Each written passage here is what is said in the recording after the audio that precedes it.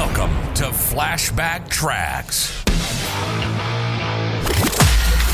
Travel back in time each Friday to an era of big hair, leg warmers, and Walkmans. Far out. Veg out with some clips from Downtime Broadcasting's promotional audio cassette magazine from the 80s and 90s, right here on the World Wide Web.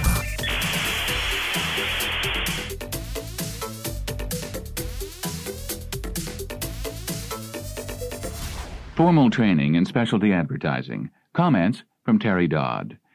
Webster says of training that it is subjecting oneself to a special course of regimen for a particular feat.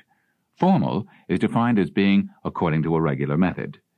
I've heard many distributors and salespeople as well say that for their sales role in specialty advertising, they've had no formal training. Now, some say this in a sense that expresses a desire for continuing sales education.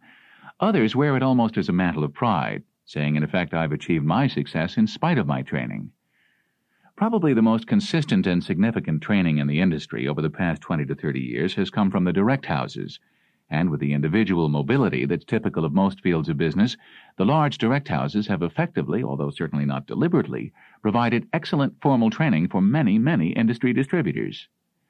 Success, Terry says, is objectively measured by sales, profits, and reputation for the many more distributors who have been largely self-taught. These distributors have been trained just as surely as those with the direct houses. Through trial and error, a special course of regimen has been developed and continued by these sellers and their salespeople. By definition, they have thus provided themselves with formal training. And the lessons of that self-acquired training are usually passed on to others who become part of their operation.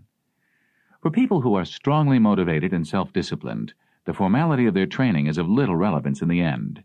They may, of course, feel more comfortable with direction and alternatives in the early going, and which, if available, positively adds to their already high degree of self-confidence. Those with less of a facility for self-guidance find their bearings to come much more from a combination of interest on the part of others as to their progress and some sort of structured training.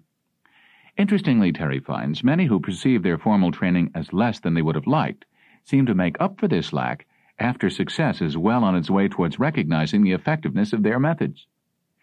Perhaps this continuing education and training then becomes more symbolic than a true bottom-line contribution in their case. And that is probably just as valuable.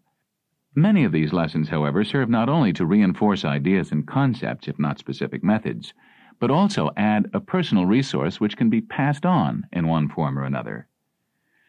Formal training is always gotten by a successful distributor or salesperson, whether structured or by trial and error, but always on the job.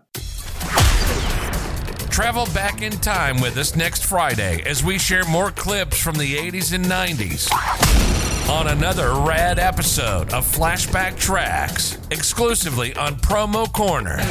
Time to bounce.